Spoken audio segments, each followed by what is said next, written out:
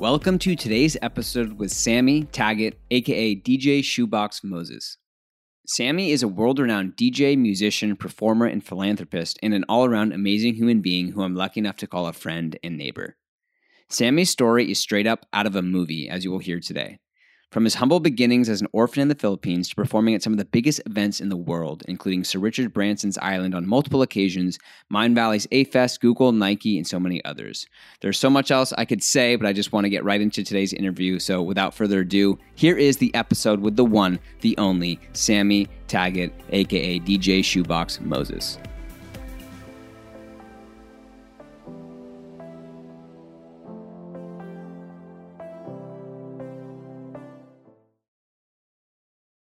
So you know the secret about 6 breaths too? Yeah, I did. I try to do that even before a show because it recalibrates and resets your central nervous system a bit. Mm-hmm. And for me, right before a show, most of the time I'm super excited, and every time I'm nervous. Yes. You know, I'm thinking 4 or 5 songs ahead, and I want to make sure that the audience is still moving and engaged. And a lot of times there's a lot of hustle and bustle around me in the events I do. So if I don't get those 6 breaths in, then I tend to come out of the gates like a horse running like a zigzag race. Yeah. And it drives me crazy. So I love to center before I can do any of my shows. But yeah, that 6 breaths is really big. Do you ever do the thing where you inhale for 6, hold for 4, exhale for 8 too? That's well, I do 4, 7, 8, which is Dr. Andrew Weil's breath. Okay. Same, cool. Same, but different. Same thing. Yeah, I guess there's so many.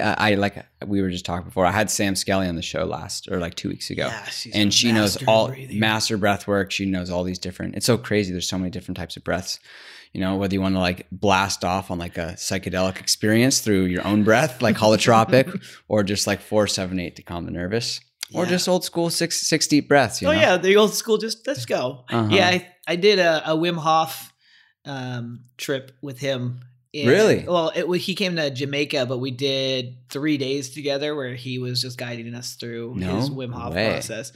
That dude is a certifiable genius and a maniac genius, right? And we did the ice bath, and when we were gonna do it, we thought we were going to do it in the pool, and we're like, there's no way that pool's going to be cold enough for an ice bath. And you walk around the corner, and we're at this little spot in Jamaica. We walk around the corner, and there was like a hot tub, you know, the size of twice the size of this table, filled with ice. Just ice and water. Not your tropical Jamaican paradise you're thinking about. Yeah, and I remember looking at this and instantly got complete anxiety around it. I was like, there's no way I can do that. And breath work was what we did. You know, we got in there and we just focused on our breath. And, and he was singing Who Let the Dogs Out? And you're like, I can just imagine Wim's crazy voice yelling that. Who let the dogs out? In, out, in, out. Yeah, he was amazing. He's a character. He is a total character. And what's interesting about him is, and I've been seeing this trend in like politics, and like, you know, it was just MLK Day the other day. Yeah. A lot of these people are first like frowned upon. Like Wim, people thought he was just a total nut before he was kind of accepted into the mainstream. Oh yeah, the Iceman. Before he hit that Vice episode, I think people thought he was crazy. That was the first like mainstream. Wow, he's being studied by science. Yeah, absolutely. And then he was proving science wrong in so many things, which is what I love about what you talk about and what we get to talk about is that science and the ethereal realm and manifestation and breath work, all these things are starting to be backed by science. Like one of our favorite people, Stephen Kotler, when he wrote Stealing Fire and The Rise of Superman and those things, I was like, are you kidding? Like, these are starting to be studied. This is a verifiable thing. I felt the same way because I'm like, Stealing Fire felt like my Bible, you know? It's like, this is a book that speaks to like what I'm pursuing in this lifetime. And it also, you know, I think it also sold both of us on the fact that surfing is absolutely the life you have to live. Which we're going to dive into later. But first, your name, DJ Shoebox Moses. I love it. And I think this is a perfect segue like into your story. The first time I heard you, I guess before I ask the question, I just got to share this with everyone. Like the first time I met you and kind of didn't know who you were, it was around, I think it was April or May. Okay. I was in still a pretty dark place with Lyme, but still just starting to come out. And where we live in Encinitas, our friends have this house overlooking Beacons Beach. And you were DJing up there. And I had started getting into electronic music and had this kind of desire to start DJing and mixing myself. And dude, I just see you up there, and like I pay attention to not just the person, it's not just the music, but the energy of the person who's creating the vibe, which is the DJ. And you have this aura about you, which, we'll dive into more. But first, just want to say you captivated me initially. I'm like, who is that guy? Because he's setting a vibe that the entire neighborhood was feeling. Yeah. It's not just the music, it's the energy you bring. And so, yeah, I'd love to know first, like tell us the story behind DJ Shoebox Moses. Well, thank you for that. And I remember that day when we were playing because it was a neighborhood time because everyone was really needing some unification around everything that was falling apart in our country, seemingly. And this area, Encinitas and Beacons and this whole area is a total bubble, but they were still feeling it. And I remember sending that music out and just like watching the sun go down and people cheering the sun going down and joining them. And one of my favorite songs, which is A Wonderful World by Louis Armstrong. And yeah, that's the frequency that you can do when you can amplify through music. But yes, I think one of the things that helped me become so adamant about frequency and sending out frequency is when I learned about who Shoebox Moses is. And Shoebox Moses is my performance name, but it was a name that was given to me as I went on my pilgrimage to find my roots for the first time. And I think that finding your roots is actually just an ever growing or an ever expansive journey that you'll always take. Like as soon as I feel like I know this much about me, I learn a little bit more about who I'm becoming because of the stuff that's happened. And so Shoebox Moses was kind of given to me through this experience. And I'm an adopted Filipino, as you may or may not know. And I was adopted out of the Philippines in the 70s. I'm a little bit older than people think. And got the youthful spirit still. The youthful spirit, I'm telling you. And it comes from the ocean, I'm pretty sure. But what happened is on this journey, I had this yearning to go back and find my orphanage. And I've always had this. And it seemed like such a far distant thing to do. And I had an opportunity with some friends and it was really cool. It was right after Typhoon Haiyan had hit. Mm. And so we had this idea, as my friend Jason, he had this idea of going back and taking water filters to the Philippines for the folks that just didn't have clean water. And so he asked me, if we were to do that, what would you do to sell people on this idea? And you're in marketing. One of the best ways to get people behind you and rally behind you is to have a good story about what we're doing. And so I thought about it for a second and I go, you know what I would do? This is be my story. If I wanted to get people rallied behind us going, I would tell them that, hey, this is Sammy. We're going back to the Philippines to take water filters to the folks of the victims of Typhoon Haiyan. And in that process, we're going to also look for my orphanage. We'd love for you guys to come along. And it was him and my friend Derek, and they just looked at me like I was crazy. And they're like, is that a story or what is that? And I was like, well, that's my story. Mm. And it was so great too. There was a friend of mine, Brandy, who I found out later, who's also adopted from the same orphanage. The same one in Denver. And we'd been friends, really good friends for almost a decade. And we just found out that we were from the same orphanage. So that's insane. Cause I think I read a statistic. There's like 1.8 million orphans in the Philippines. And there's gotta be a lot of orphanages, I would assume. Tons. That is so. And you both ended up in Denver. Both adopted Filipinos, and she's a bubbly musician, just exuberant, hilarious, and just a bright. You guys are cut from the same cloth, literally, and figuratively. Like we're like two handballs when we get together. So she came with us, and in the span of like 6 weeks, I think we raised $20,000 and about 100 different water filters. So we were on our way, just like that.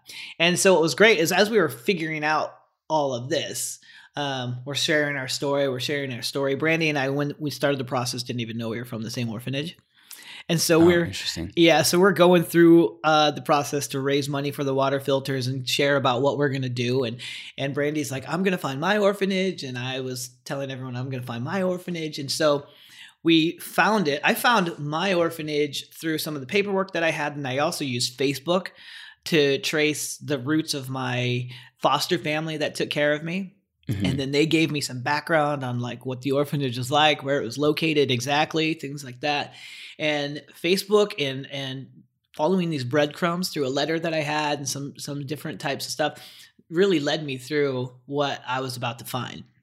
And so as I was going through this and Brandy was going through the same process, we found the address to the RSCC, which is the orphanage that we're out of. It's in Quezon. And I was like, Brandy, when we tell people we're going to go to our orphanage, you keep giving them my address. And I was like, you got to give them the address to yours. And she's like, that is the address to mine.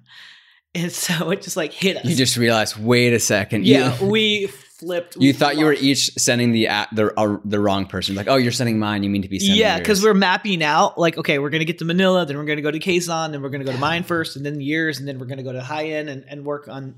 And if we were just like, wait a minute. That's wild. How are we from the same place? No way. And so that was just like one drop of serendipitous events that happened on that. So when we get to the Philippines and everything is happening and it's so crazy how small the world gets the older you get, right? And this thing was a faraway journey for me for such a long time. I was like, there's no way I'll be able to find this place. And we found it. And then before we know it, we are at the footsteps of this orphanage. And I just remember walking in and you can see the orphanage is still laid out the way that it was in the pictures that my parents had, wow, which were just old pictures that the foster family sent and the agency had sent. So you can't really tell the grounds or anything until you get there. And it's just like it was like a movie, right? So just picture you're walking in and you can, it's musty, it's kind of humid, it's right in downtown, and I don't notice anything else except the cribs. The cribs are the same cribs that were there when I was there. Wow. And I just remember seeing all these kids wrestling around and doing their thing, and I'm like, wow. Did it bring back memories for you? How old were you when you got adopted? I was 1, so it didn't bring back too many memories from that space, but what it really did do was it really opened up this deep, deep, deep level of appreciation to see that they were there and that I missed that window of being there as opposed to being right here with you. Yeah. By so much. So my heart was just softened a bit. And so as I'm kind of walking through and I tell him my name actually was Joselito Ramirez before it was Samuel Taggett, which is really funny to me. And a funny story how my parents shared all that information with us. But one of the things my mom had told me before I left, because I was like, Mom, we might find my biological mother. And she shared with me before I left. She's like, well, if you do, you need to be very careful because in the paperwork that you haven't looked through yet, it's going to share some of the really delicate starts of your journey. And what they have, and you might want to verify that, is that you were left in a dumpster in a shoebox. And so I hadn't even really looked at that. And I remember before I left, that was just like it was such a huge bomb drop on me that I didn't even think about it. I was like, really? Okay, I'll check into that, Mom. Until I got there and I was looking around and I was talking to the folks that ran that orphanage and I was sharing what I had in my paperwork, and they were like, oh yeah, you're one of our shoebox babies for sure. Wow. That's a common thing? It's a very common in a lot of countries. Like they will just leave babies and abandon babies. And how did you, when you did kind of feel into it, what did that feel like for you? Well, imagine if you see your life as an observer, kind of in that Eckhart Tolle way, right? One of the things that happened for me is it was like it snapped my life out of me. Mm-hmm. And all of a sudden I just saw such a farther view of how far I'd come. All the journeys and all the connections and all the pathways and all the stuff that had to happen for me to actually survive the first few hours of my life, for me to be placed in an orphanage, and for me to find my way into performance and music and like the deep ties with my family. And I had a friend ask me one time what that felt like. And I think one of the things that really hit me the hardest was my connection to my mom. Because my mom's very spiritual. She's when you say biological or adopted mom? My adopted mom. Gotcha. Marty. Love you, Mom. Shout out to Marty. Shout out to Marty. She adopted my mom and my dad adopted 3 kids, 2 from Korea and 1 from the Philippines, which was me. And she always tells us how much she would just pray for us. And she would pray for us before we were born. And she'd pray for us through everything. And she would just send out that beautiful ray of just divine faith that she was going to have a child. And when I look back at where I started, which was in that, in that really dark, dangerous place. And the thing that helped me find, there was 2 police officers apparently that had found me and heard me crying. And they found me in this box. And I believe that my mom's faith, and I don't know if you believe in this stuff, but I believe my mom's faith was like this golden thread that was tied to me that pulled me through, that was going to lead me to her eventually and my family. And so that was what was really interesting. That was one of the hits that I had as I was like snapped out of my current reality, just looking. And it was like I saw myself walking with my friends going through the orphanage, and I was like numb to this whole, I was just so in shock with how much was going on. And I remember it just like kind of floated up in that way. Like if you were to look at Google Earth, and I just remember like zooming out. And I was like, you've done this. And I just saw those threads of the people that I impacted, all the friends and the family and the things that I had done. And then there was a deep sense of regret and resentment towards some of the things and the choices that I had made in my life and how I'd lived. Towards yourself. Yeah. So I felt like, oh my gosh, you were such a, blatant, you had such a blatant disregard to your opportunity. Like you were reckless, you partied too much, this and that. So there was this huge wrestling of all the things inside me. So it was a lot of turmoil. Wow. And I had a lot of problems upon returning from that trip. And shook things up. Me. Yeah. So that's where I found out the roots. Now you come back to Denver. And how long ago was that? That was 6 years ago, 5.5, 6 years ago.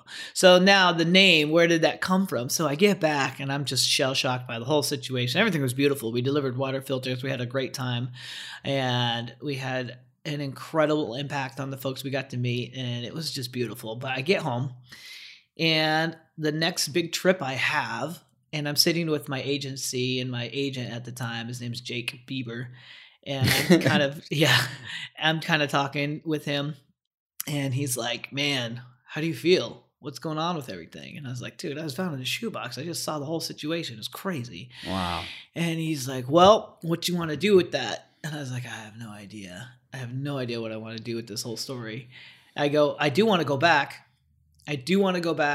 And I want to go work with those kids and figure out how I can get them homes or how I can get jobs in their hands. And he's like, well, you're going to go set them free like Shoebox Moses, aren't you? And I was like, whoa. Wow. And so he started that little seed, and I was like, that's crazy. And then the next big trip I leave to is to go to Necker Island with the Mavericks, which is Richard Branson's island. Sure, Richard Branson's island. So I'm sitting there, and I'm a little off, and I'm like, oh man, I got to share this information with these guys. And I tell them, I was like, guys, I think that I have a way bigger mission, a way bigger calling than what I'm supposed to do just as a musician. And I shared it with them, and they're like, well, yeah, you've always been our Shoebox Moses. That makes perfect sense. And so they share that with me. And it just is at that time, I was like, that's a really beautiful story in the name of where I'm from. So it was like the two places, my friends and the Mavericks, that really sealed the deal. And I came home and I just started switching up some small branding, which was kind of fun. What were you prior to Shoebox Just Moses? DJ Sammy. And can you give a brief primer to anyone who might not know or needs a reminder on what the significance is with Moses? Yeah. I mean, I'm Jewish, so I know the story. Yeah. So Moses was left in a basket on the Nile, and he was found and adopted and later returned. So the prophecies say, and freed his people. Mm-hmm. And so in a way, I'm going back and I want to make sure that I can step into some shoes to free those kids and to free them in ways that are different. Like, I'm not parting seas, but I am going to provide with what I can, ways that they can, and faculties that they can use to educate themselves, to become editors, to become musicians, to become DJs. And then we're also going to work to find them homes. So it's we're amazing. Yeah. And I also see the parallel. You're freeing people through your music. Yeah. I mean, I even think back to that first night, you know, COVID was in full effect. There was a lot of angst, uncertainty. People are losing loved ones.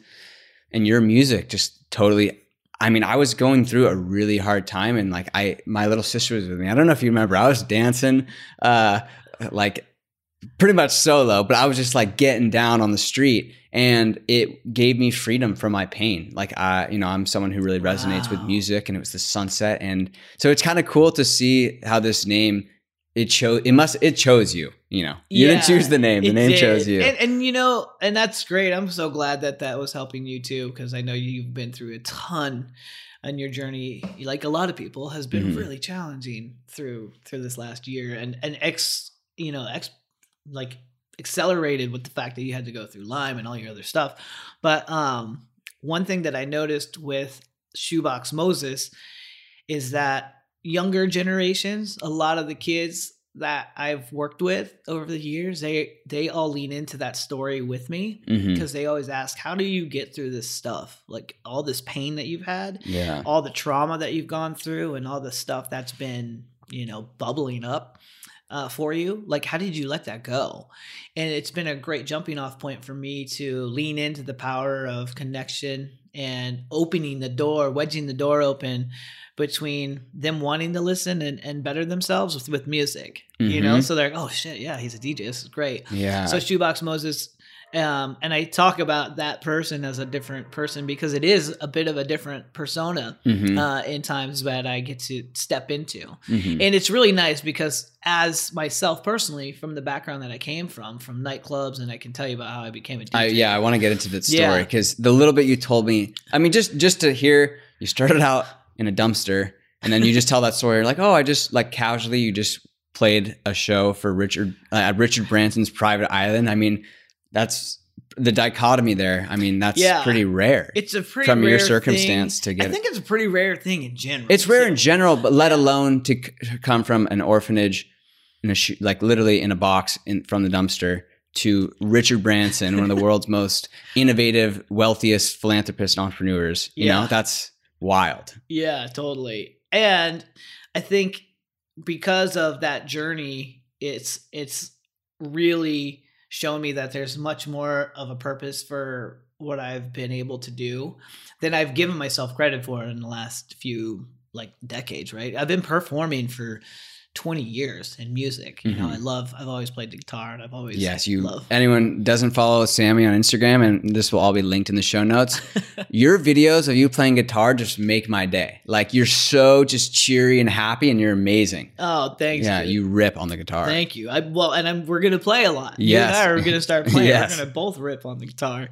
But it's been a great unfolding. I think the last 3 to 4 years has seen a huge acceleration in the exposure of who I am as a performer and a definite philanthropist, and working inside that space right now. So I started a 501 a few years ago, it must be 3 years ago now, called the Foundlings. And that Foundlings organization is where we are able to set aside funds to work on all those projects. And I'm partnering with amazing humans around the world. Marissa Peers, putting her courses in there with us. Wow. I'm taking all the marketing advice and all the things that I've learned from the amazing people that I've learned.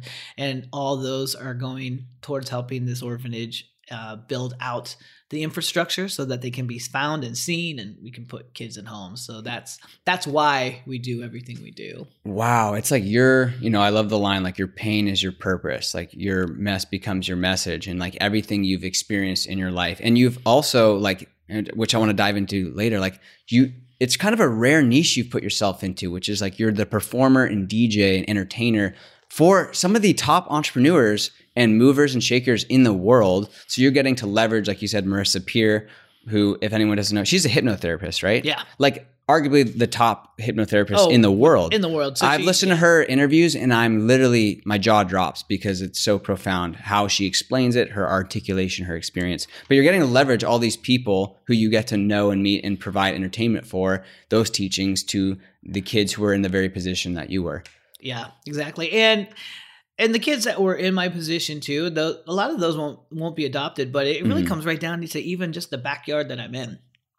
There's more turmoil and just existential crazy shit going on for kids. Like kids are holed up in their homes all day right now. So if there's more of a time ever, or there's never been a better time for kids to be able to lean on someone or even a skill set such as playing music or even playing music out, then it is then now because it's such a weird space to grow up in. And I think every generation says that, but I think we can verifiably say this is one of the weirdest times to grow up. So I think the whole movement of what we're doing is literally setting people free through music. I love that. Yeah, absolutely. And I'd love for you to share the story, because the first time you told me this was just mind blowing. Of you were a bathroom attendant at a nightclub. Is that correct? Yeah.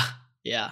So can you tell us like where you were, give us like a snapshot into your life at that point and what that moment was from going from bathroom attendant to DJ? Oh man.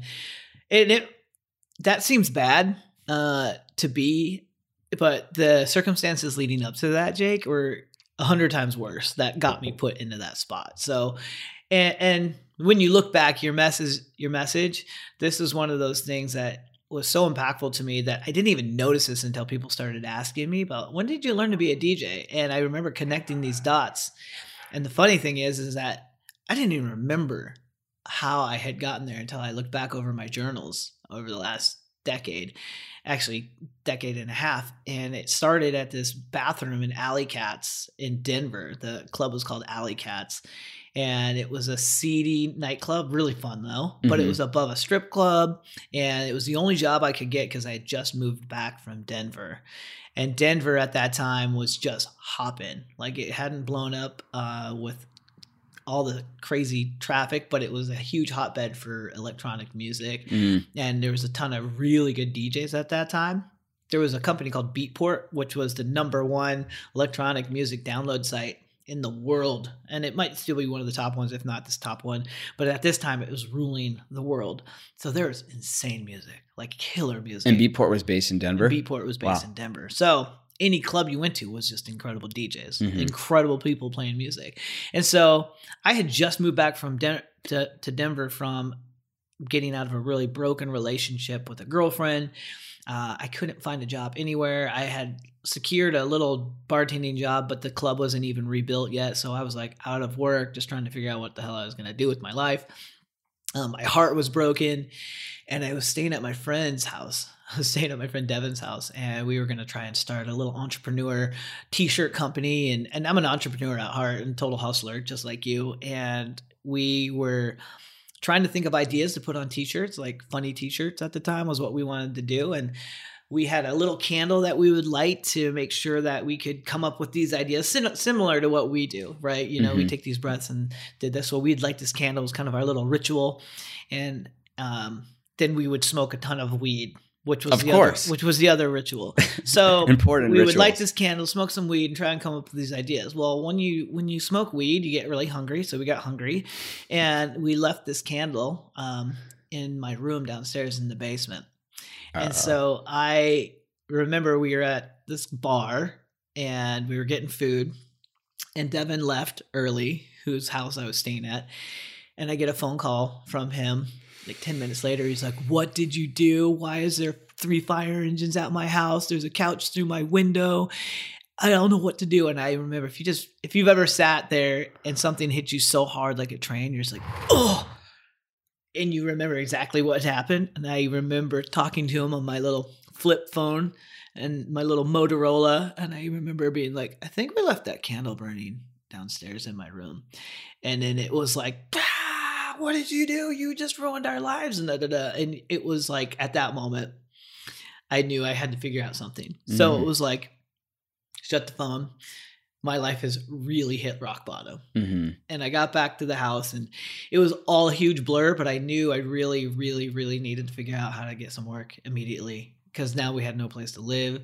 I didn't know what we were going to do next. The only thing that made it out were a box of journals that was like tucked away. Wow. One of my guitars. So the whole place pretty much burned. Oh, the whole thing was burnt out. And he had over 1,000 records downstairs, all just gutted. So it was a very low point for myself and Devin and those around me. And I just remember seeing my stuff in a pile of smoking rubble, just sifting through the ashes of what I, kind of was my fault, kind of was both of ours, but whatever. It was just something that happened. It happened. It was pinned on the room in the basement. And I just remember just thinking like, what, it doesn't get any worse than this, but I can find work. I can do this. And then fast forward, snap, my friend Patrick called me and he goes, yo, I can't work my shift in the bathroom at Alley Cats, but you can have that shift if you want, bro. So I'm like, out of the bathroom? Oh my God. So if you can imagine, right? I shuffle my last shitty pair of pants that aren't burnt.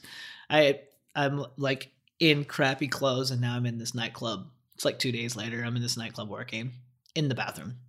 I had to save up some money to buy. And you just basically like greet people and like offer them paper mints towels, and right? Paper towels. You make sure that they look good.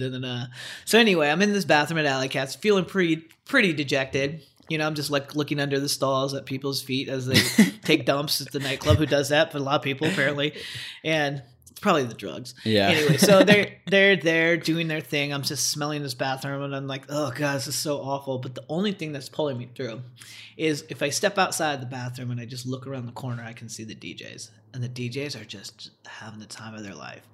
I'm like, damn, this is crazy. I got to get from here to there. And so I remember watching, I was like, how do I do this? And I started to notice, this is something that I've really started to understand, that a lot of the best things that I like to do come with what I'd call rituals and gifts. So there's like this ritual where you and I go and dive deep into a conversation, and the gift is that you spend time with me, and now all of a sudden we have this beautiful podcast and this beautiful story. Well, DJs and nightclubs have rituals and gifts too, and that's to do shots and to get a bunch of girls in the DJ booth and have a good time and just like share that time. So I was like, oh, I know how I can get there. So I started saving my tip money, and I would buy them shots, and I would take that to them, and I'd invite girls up to us. And what I would do is I would stand and sit and perch over them while they were DJing, and they loved it. They're like, oh yeah. And so I would ask them what they're doing. How do you do this? Because I knew that I could do it. Mm-hmm. And you were musically inclined prior to this. Like you played in a band, right? Growing up. Yeah, I played in a ska band in Fort Collins. And I'd even played guitar with some DJs. Gotcha. Up to that point. So you had that musical inclination though. Oh yeah. And my dad taught me how to play guitar. So music was in me. So it wasn't coming cold from that. Just that to put that in reference to is I had music in me. Mm-hmm. And so I'd been a performer. And so watching these DJs, they were good, they were fun, but they weren't performers. And so I was like, oh, that's cool. I like this. So about a month goes by and I've saved probably $30 because I've been spending all the money on buying them shots and getting up there. And so it was a Friday night, and one of the DJs I could hear from the bathroom was just train wrecking. It's like 11:30, and I just hear this just awful mixing, and you can just tell that there's somebody that's completely inebriated in the booth. Mm. So I step outside and I see this happening, right? And people are kind of leaving the dance floor or whatever. So I just take it upon myself, and then I see him disappear because he's just like sitting down behind it, but I can barely stand up. So I take it upon myself and I jump up there. And I remember there was a remix of Rihanna's Pon de Replay. That's how long ago this was. Mm-hmm. And it had just turned over. So vinyl was moving out, and you could have all your music on a USB stick and put it in a computer and do these things. Mm-hmm. So I always had a little USB stick with me, like the one I gave you. And I'm like, boom, I throw this thing in there, and I throw it in his computer, and I just kind of load one of them up into his platform, and I just start playing, and I look over all of the tables kind of in front of me to the front left, like stage left of me, or where the VIP section is, and I just see these guys just like freaking out. Like they're dancing, they're going crazy. And then the dance floor starts to fill up. And then I mix the next one and mix the next one. And this place starts popping. I'm like, yes. And as an entertainer, I grab the mic and I'm just like, what's up? How are we doing tonight? Let's do this. And we just start getting after it. We just start doing it. And you know how I play. So I'm just like and as an entertainer, I was engaging the crowd with the microphone. I was like moving people around the room. I was like, put your hands up. You do your thing. Let's go, let's go, let's go. And so like 20 minutes of this, and this place is pumping. And that's when I had my first taste. I was like, oh shit. That aha moment. This is what's up. And then our DJ pops back up. And he's like, oh my God. And like, he's like, yo, good. You got to go with this, man. So I run back to the bathroom. And I just remember sitting in there, just looking in the mirror. I was like, dude, that was amazing. That felt real good. And a couple of the guys came in from that VIP bottle service area. And they're like, what the hell was that? What, dude, you're in the bathroom? Why aren't you up there DJing, man? You're crushing that. There's no way you should be in here. And I just remember being, feeling pretty good. And I still didn't know how to make the connection. I was like, oh yeah, I guess I could try and get a slot up there and do something. And they go, dude, just come talk to us at the end of this night, man. You got to meet our friend Kevin Larson and kind of get connected with him. He throws big parties. And so that turned into me meeting this guy named Kevin Larson. And Kevin Larson threw some of the biggest parties in Denver at the time. He had these White Rose galas. He had these Eyes Wide Shut style parties. Like he was the kingpin in Denver at the time. He threw the biggest parties. And so another ritual that he loved to do was play tennis. And I love tennis. I'm a really avid tennis player. And so we set a date. They introduced me to him. And he's like, hey, let's go play some tennis. And I remember meeting with him, and it was kind of like this competition. He's like, hey, if you win this tennis match, then I'll pay you. But if you lose, then you play for free on New Year's. Both was actually a win because his New Year's party had like a couple of thousand people at it. Wow. So we were always pretty neck and neck in tennis, but I ended up taking him on this particular time. And he ended up booking me for this New Year's party. And before I knew it, I was the MC DJ for one of his biggest New Year's parties. And official first paid gig?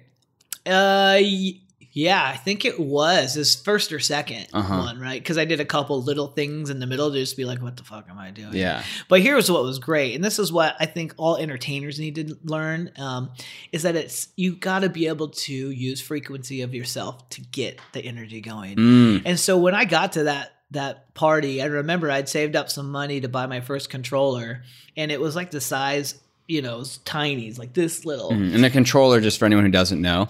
Yeah, that's how you play your music. So you'll play through a controller. So that's hooked to your computer, and then you play the music, and then that goes to the audience, right?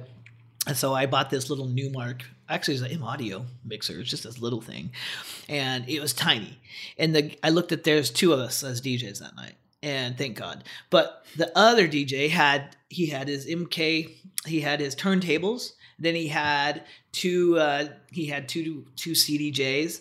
So his array, if you don't know what that is, it was like the size of a full banquet table of just gear. And then there was mine set up, and I had to like spread things around it to make it look dope. And his little posse was with him, watching him set up. And I remember like taking glances at me and they're like, what is that? And I was like, what's my controller? It's like someone's got the Ferrari with the decked out rims and the lights, and you got your Hyundai just sitting there. Yeah, I've got my Yaris or something sitting there for sure. And I go, yeah. And they go, how are you going to send it like that? And what I like to do is sing and use the microphone to really engage the audience. I was like, it doesn't matter. I remember being really braggadocious about this, but I kind of had to because I had to. Well, they were kind of like giving you a little ego check. Yeah, it sounds like. And I remember I was looking at my setup, looking at his. I go, well, yeah, but does he do this? And I hit this track that I always sing on top of, and I was like, whoa, what you do? And they were like, oh shit, Modest doesn't do that. And I was like, so that's what we do. And so I remember that was like the big aha when I realized like it's not the gear, it's not the music, it's not all this, it's you. You're the one that provides the frequency. I don't care what you do. And I've tested this too. I've given a USB stick of the exact same music that I'll play to different DJs in other parts of the country, like when I'm playing, and I'll see that it doesn't do the same thing. I'm like, well, that's interesting. And so I realized at that time, right early on the onset of playing, that is how you separate yourself, is you put your love and everything into it. So that's how I got started. Crazy. Two things here first. We got to go back to that story, which there's the famous quote, luck is when opportunity meets preparation. Oh, yeah. And, I love that story for so many reasons. One being you clearly had a passion for music. You wanted to learn. You're showing up at your shifts. You're probably listening to music. You're kind of studying. And then all it takes is one slip up from someone else, one moment, and you could have stayed. Like there was nothing that no one asked you to do it, but you took the shot. And I love that analogy for life is like do the work and like take the chance, and you totally created that opportunity for yourself, which I love. Yeah. And the second thing I love what you were sharing is, what are the words you said? You are the frequency? Yeah. You are the frequency. And I think it's a perfect analogy. And I remind myself this too. It doesn't matter if you have the best gear. It doesn't matter, but like start where you are. And if you're passionate and care about something, you are the vehicle for your success. Yeah, absolutely. And I think what anyone can take away from this is that frequency that you do, whether you're working remotely and doing little Zoom calls, or whether you're in front of a massive corporation, or that you are at Starbucks, or, at the Royal Seagull, whatever, your frequency is so important. And the tools and the rituals that you have to put yourself through to get into that highest frequency of yourself is going to carry you so much farther than you'll ever imagine it can. And I think one of the things that we like to study is Tony Robbins calls it the reticular activating system, or maybe everybody calls it that. He coined it. But my reticular activating system, and if you're not familiar with that, the RAS, as they like to call it, is that dormant unconscious part of your brain that is able to pick your name out when somebody says, "Hey, Jake," in a crowd of 1,000 people. You'll hear that.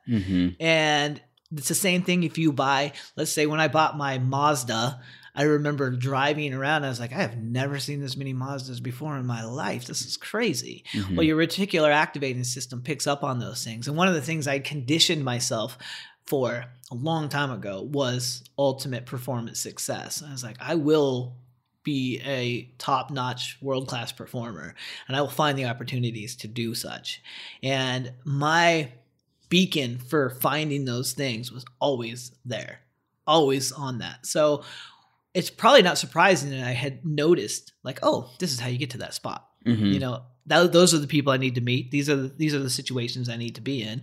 And what your audience, and what I love to lean into with folks when they listen to this story, is that they can do this for themselves, right? This is the stuff that you should be doing, is setting that vision for yourself, the best next version of yourself, the best next version of your living situation, your financial situation, what you're going through, can all be set in motion by really getting that vision set. Does that make sense? I love it. I mean, I've read a lot of Jack Canfield and John Assaraf who talk about the reticular activating system. Yeah. And what's so powerful, like you said, your music or entertainment or performing is someone else's. For me, that's like, podcasting and speaking and words and creation. Everyone has that thing. And like what you're saying is like, focus on it, like visualize it. Like, where do you see yourself being? You can write it down too. I used to be a big writing all the things down. Oh, I love writing. Yeah. But it's cool because it's like, if you do that and you have the audacity to take the shot, you're going to go where you want to be. Like, you're just going to get there. You're just going to get there. And it's never the way you think it's going to be, but you will get there. Yeah. And sometimes it's roundabout. Sometimes it's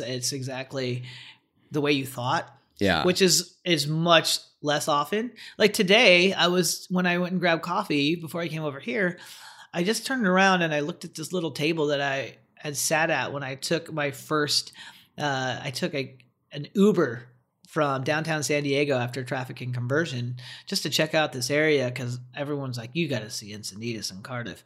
And I remember taking this Uber up here, and I just planted myself at that Starbucks to do some work. And I just remember walking out, and when you get here, you smell this air, and you're like, what is that? It's just the ocean is right here. You hear that train cruise through. You just see everybody's energy here. It's so different. It's hella different here. It's beautiful. people look you in the eye. They're like, "Hi, what's up?" Yeah. Like I remember sitting there at that little table at that Starbucks, and people are like, "What are you working on?" "Oh, that's cool. I love your computer." Blah blah. And I just knew I had to be here. And so my reticular activating system started looking for, without me knowing, because it's all unconscious, it just started shifting. Like you will be here. And if that is what your innate compass wants you to do, we'll set it in motion. Because everything's a cause set in motion. And as soon as I made the declaration, one of my favorite authors and speakers, Bo Eason, he talks about making declarations. Once you make the declaration, you can't be stopped. And so I made that declaration. I remember telling myself, I wrote it down in my journal. This is the same thing I did on some of my biggest music milestones. I write it down for 3 or 4 pages. Sometimes it's 50 or 100. And I see it and I say it and I feel it. I see it, I say it, I feel it. I see it, I say it, I feel it. I see it, I say it, I feel it. And then all of a sudden, it takes over this part of your body, this part of your unconscious body. And so what I did is I put that in there, and I think it must have been a year and a half later, I packed up my stuff in Colorado. I knew that I had hit my tether. I knew I was going to be surfing. And yes. I put it all in a little U-Haul and brought it out with a couple of friends and got to land with this beautiful family in California. And it was crazy. It was all not how I pictured it, but it all worked out beautifully. And now I'm here talking to you. I think you make a really good point in how it happens. It's like so important to have that declaration. And you said, say it, write it, feel it. Say it, write it, feel it. I love that. And I'm a big, I read a lot of Joe Dispenza, follow his work, and he's big on the feeling part. But it happens in a way we're not expecting, which I think is important. I always try and remind myself, because sometimes the universe is taking us a little bit off course, but that is the course. So it's like being open to the different ways through which you can get to your, it's for me, just a reminder to be open, period. Yeah. Be open to what is in front of me, because you don't know where that's leading. Right.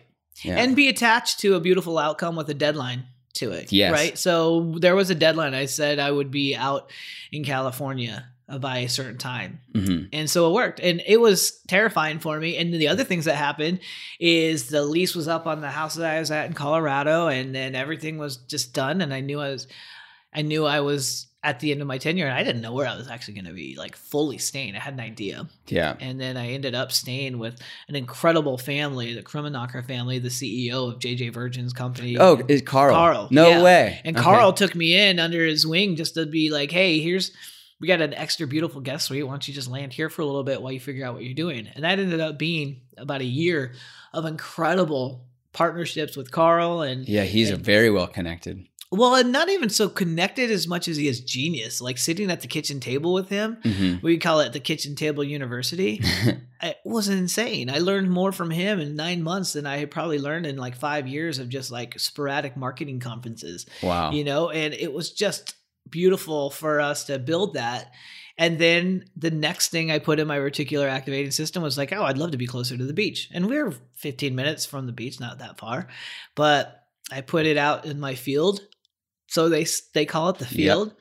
And I landed a beautiful spot in Cardiff, 2 minutes from the beach. Yeah, you have an ocean view. And an ocean view, and 5 minutes from you. Yeah. We've got this thing. And the whole thing, I built this beautiful life book is what I did. I did a practice called Life Book, where it maps out 12 categories of your life. And then you go 4 categories deep into each one of them. Your meaning, your vision around it, how you're going to execute it, and what that feels like. And so I put all those things into practice. I started doing the things I was saying I was going to do. And as you build all these tools inside you, it becomes much more easy to manifest those things because you've got practices, you've got a feeling, and you've got a vision. And once you have practice, a vision, and a feeling, it just becomes this whole thing. It's like to see it, or you say it, you see it, you feel it.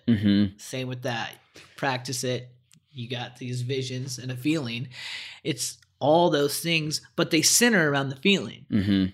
And so before I had any of this, I remember just meditating, which has always been a huge practice for me. The meditation around, oh gosh, how's it going to feel when I can just walk outside up the stairs out of my studio and see the ocean, right? and I have like that beautiful girl with me that's just like been there singing, and we're doing that, you know, building this beautiful vision. And I just chuckle. I look at these vision boards and things that I've made, and almost everything on those boards has come true. Mm-hmm. Not in the way that I thought it would, but it has fully come true. Yeah. And so it's so weird to discount those. Do you make vision boards? Dude, so many. So I mean, right? I resonate so much with what you're saying. Like, even to live in this house for 4 years, I wrote, "I'm so happy and grateful that I'm living with conscious, like-minded friends on the beach." I like that sentence, hundreds, but more importantly to what you're saying, I felt it, dude. Yeah, I felt it. Yeah, it's the feeling, and if it's weird because that feeling is the thread Mm-hmm. that pulls you through. And I think even my mom's insane, devout, beautiful feeling And faith. And faith knowing. was almost a feeling that was able to pull into her existence her 3 children. So I can't wait for more studies to come out on the frequency of feeling, Mm-hmm. which might be a really cool topic for you. But Yes. the frequency of feeling is such a powerful movement. Mm-hmm. And if there's a better time on the planet now than to tap in on how to raise your frequency through feeling, then it is now. Mm-hmm. With It's almost Clubhouse, like needed. with all these things, with all those things, it's totally needed. But one of the things that I was allowed to do, and that you're allowed to do too, and those that have been around you, they get it, but it's through music. And music is the frequency accelerator, right? So once you have good frequency and you can tap into the way to find the enhancement of that frequency through music, it's pretty astounding what you can do. Mm-hmm. And that's why I love music so much. And I think that's why one of the hashtags that I like to use with all of my social is more than music. It's more than music. And it's just the frequency. And I think the next hashtag is now going to be the frequency of feeling, The right? frequency of feeling. I like that. So it's been what's carried me through where I've been and what I'm Amazing. up to now. I love that. And something you said got me thinking. I sat with ayahuasca for the first time in October, and it's interesting, like looking back to seeing my journey and how I've gotten more into music and sound. I went through a period in my entrepreneurial journey where it was almost like I was too far into the head. Like I would never listen to music. I had to be listening to a podcast or listening to an audiobook. This was when I was writing my book and like getting into speaking. I was kind of like obsessively into personal development. And then, as we all are. Yeah. And you know, it's seasons, of course. And I love that season. Don't regret it at all. But there was a shift around 21 where I went to a music festival and may or may not have been on some altered substances. And I remember perceiving sound different. And I started getting really into electronic music. And then in this recent ayahuasca ceremony, the state through which ayahuasca brought me to, we were blessed enough to have an amazing musician. And I could understand how the octane, the frequency of sound coming from her voice, from her instruments, was evoking an emotion in my body. It's what we all know, right? We feel music, but I was in such a heightened state that, you know, plant medicine can bring you to, where I could feel the power of music. And that's another reason why I look up to people like you and people who, it's not just... it's more than music. It's more than music. Like sound is life. Sound dictates life. And I was reading, Deepak Chopra's book, and one of the most ancient healings in Ayurvedic medicine is primordial sound. It's sound, like Om, the sound of creation. So it's so interesting to go into the science and understand like what you're doing here as, and you're not just providing the music, you're setting the entire container for people to feel the whole spectrum of emotion. Yeah. Yeah, absolutely. And there's so many layers to the new sound healing too, right? You use so many different modalities to heal yourself. Mm-hmm. We DJ, but there's a million times, not a million times, but thousands and thousands of times when I've turned to sound healing baths with the bowls, with the rain sticks, with the drums, with the chanting, with the ohms, with the people making the sound. Like, it's not just electronic dance music, albeit there's some beautiful things, but what makes that? What makes the texture of that music is humans putting that cool analog sound into an electronic delivery mechanism. But if there's anything that anyone should do, like coming out of this podcast, the biggest thing I would suggest anyone do is pick up an instrument. Find a way to make music in your life, and you will vastly improve your cognitive function, your mental state, your ability to, suppress anxiety. Music is, for me, it's the full answer. And it's more than music, but it is the tip of the spear for so many people. We've worked with autistic students before. I was a student teacher at a high school for about a year and a half. And some of the autistic kids, I would just bring a guitar in, and I remember Kosan, who couldn't speak, but he could remember stats like Rain Man. He was an autistic savant like that. But I remember when I showed him this guitar, and he just sat and he would just pluck the A string, and you could just see the frequency change him. Wow. And he was, he just put his little head down and be like, boom, boom. And he would do that for hours. But I was like, that's amazing. And it was just incredible that the universe and God have given us this ability to create sound and create music, and people forget about that, and it can be brought on just like Samantha Skelly was talking about with breath work. Music is created through breath. Music is created through that divine peace in us. And so I think it's just a part that people overlook. And especially with Clubhouse, especially with Instagram stories, especially with all this stuff, people disregard how powerful just music is. And that's my job as a facilitator for these conferences, as a facilitator for creating podcasts, is to bring life back to the learning experience by soundtracking things. Soundtracking is one of my favorite things to do. And it's just like, it's the next level of how I can give back. Yeah. And that's what I'm working right now. So even with the kids in the orphanage, even with the podcast clients that I have, and even with the corporate events that I perform for, my sole job is to raise the frequency. And to raise the frequency, one, with music, and then two, with my ability to connect and bring their energy and their happiness up. And there's just different ways when you unlock the combination to do that at the right time with just music, or to do that by just giving energy. It's interesting. And when I say giving energy, I know that at majority of the conferences that I perform at, just by walking in, I can see everybody be like, oh, thank God he's here. I love this guy. We have so much fun.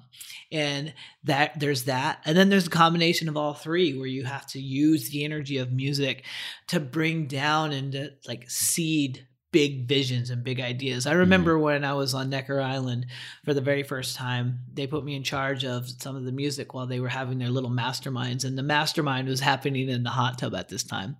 Classic Richard Branson. And I remember just seeing these guys sit around, and they were really talking about, oh, we're going to go to space. We're going to be an intergalactic species. Here's what we need to do.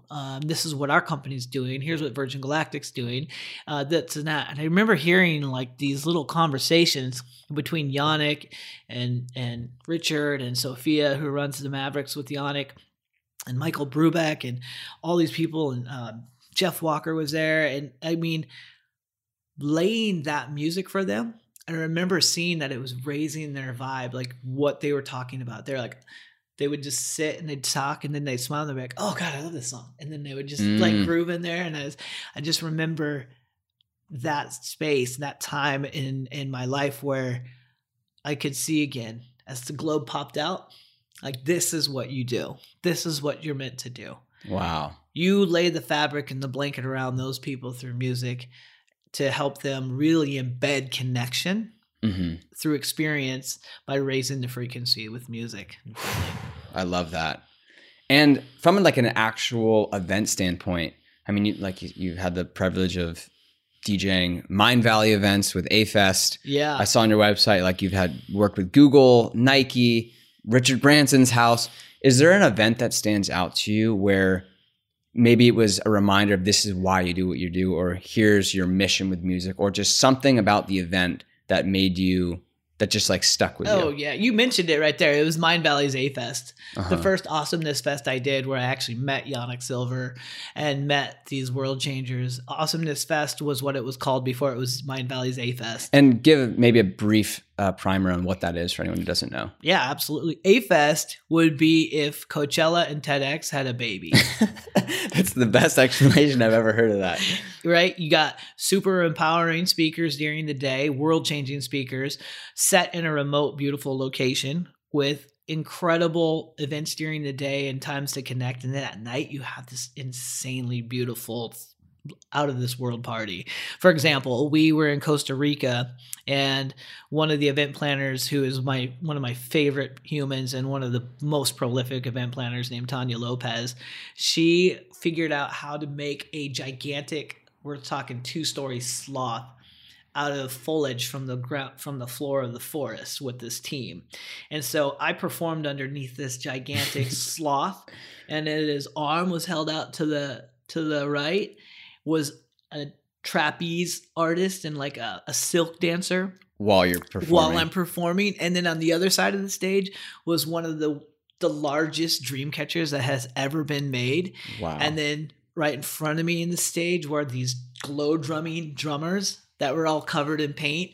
And then the rest, like, then they started painting all the women and all the men. So we were like half naked running around through the jungle playing music. Sounds like my type of scene. It was a scene, and it happens every year. That's what they do. But if you think about it, the frequency, the music, and the connection is so insane. And how that all feeds into each other. But yeah, that's the kind of thing that they did at A-Fest. And that has happened for me now for 10 years that I've been playing that festival.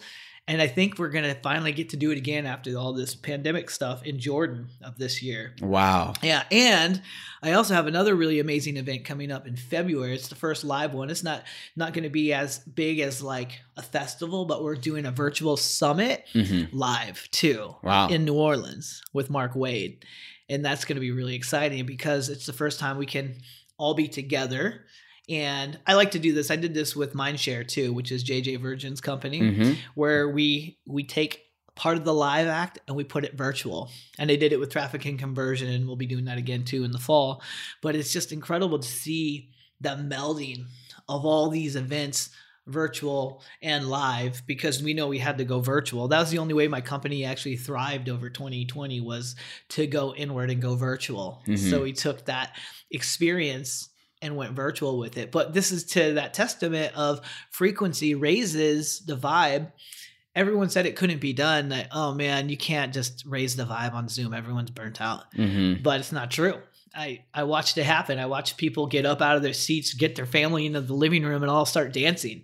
And if that's not a testament that frequency can travel through the airwaves, through the digital space, then I don't know what it is. Watching people around the planet with their families dancing and jumping around from Bali to Florida to New York to Africa, all at the same time at one time, was unparalleled to me as an experience. But A-Fest, going back to that, was the thing that really set me in motion.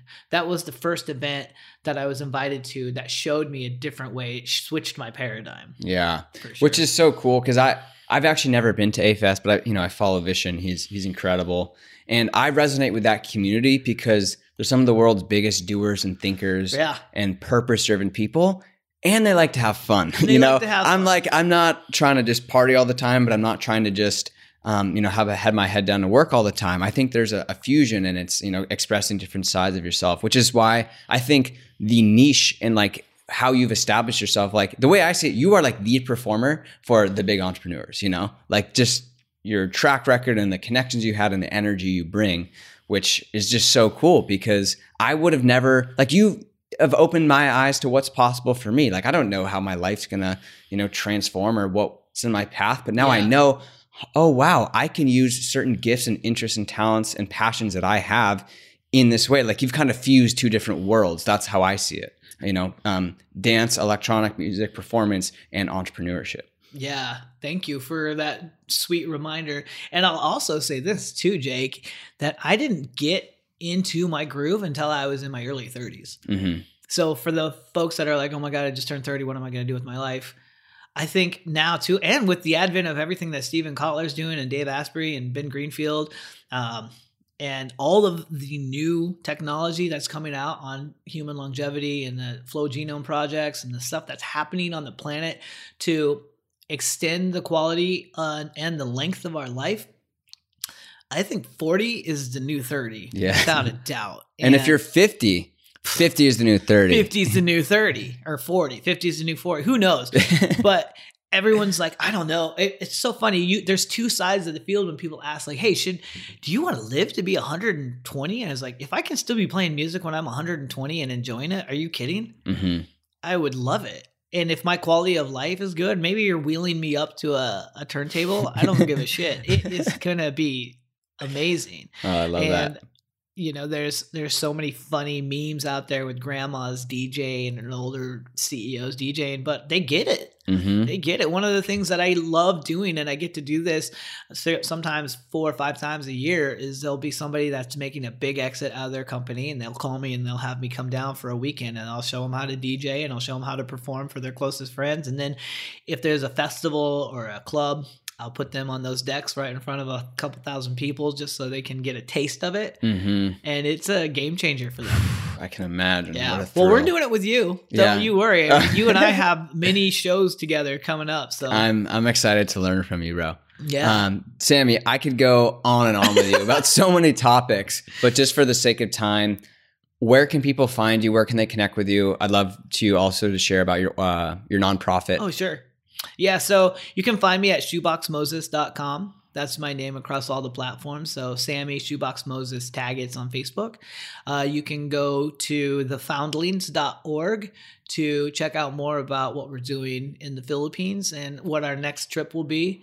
So that's my big, beautiful mission that I'm doing there. So yeah, you can go to shoeboxmoses.com. It'll have all of the resources for all of those things right there too. Amazing. We'll have that all linked up in the show notes. And anyone who's on Instagram, follow Sammy. I'm telling you, you're like one of my favorite people because all of your little posts and clips like just make my day. The frequency is being passed.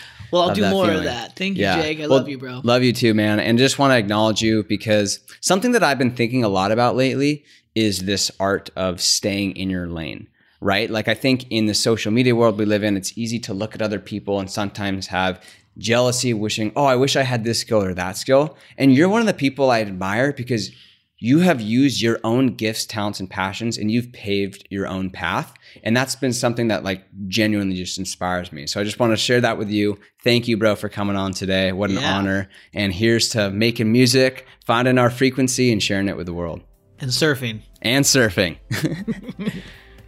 I hope you guys enjoyed that episode and conversation with Sammy. He truly is a light in this world. So make sure to go check him out on Instagram. Check out what he's up to with the Foundlings. Everything we talked about is linked in the show notes so you can get connected with him.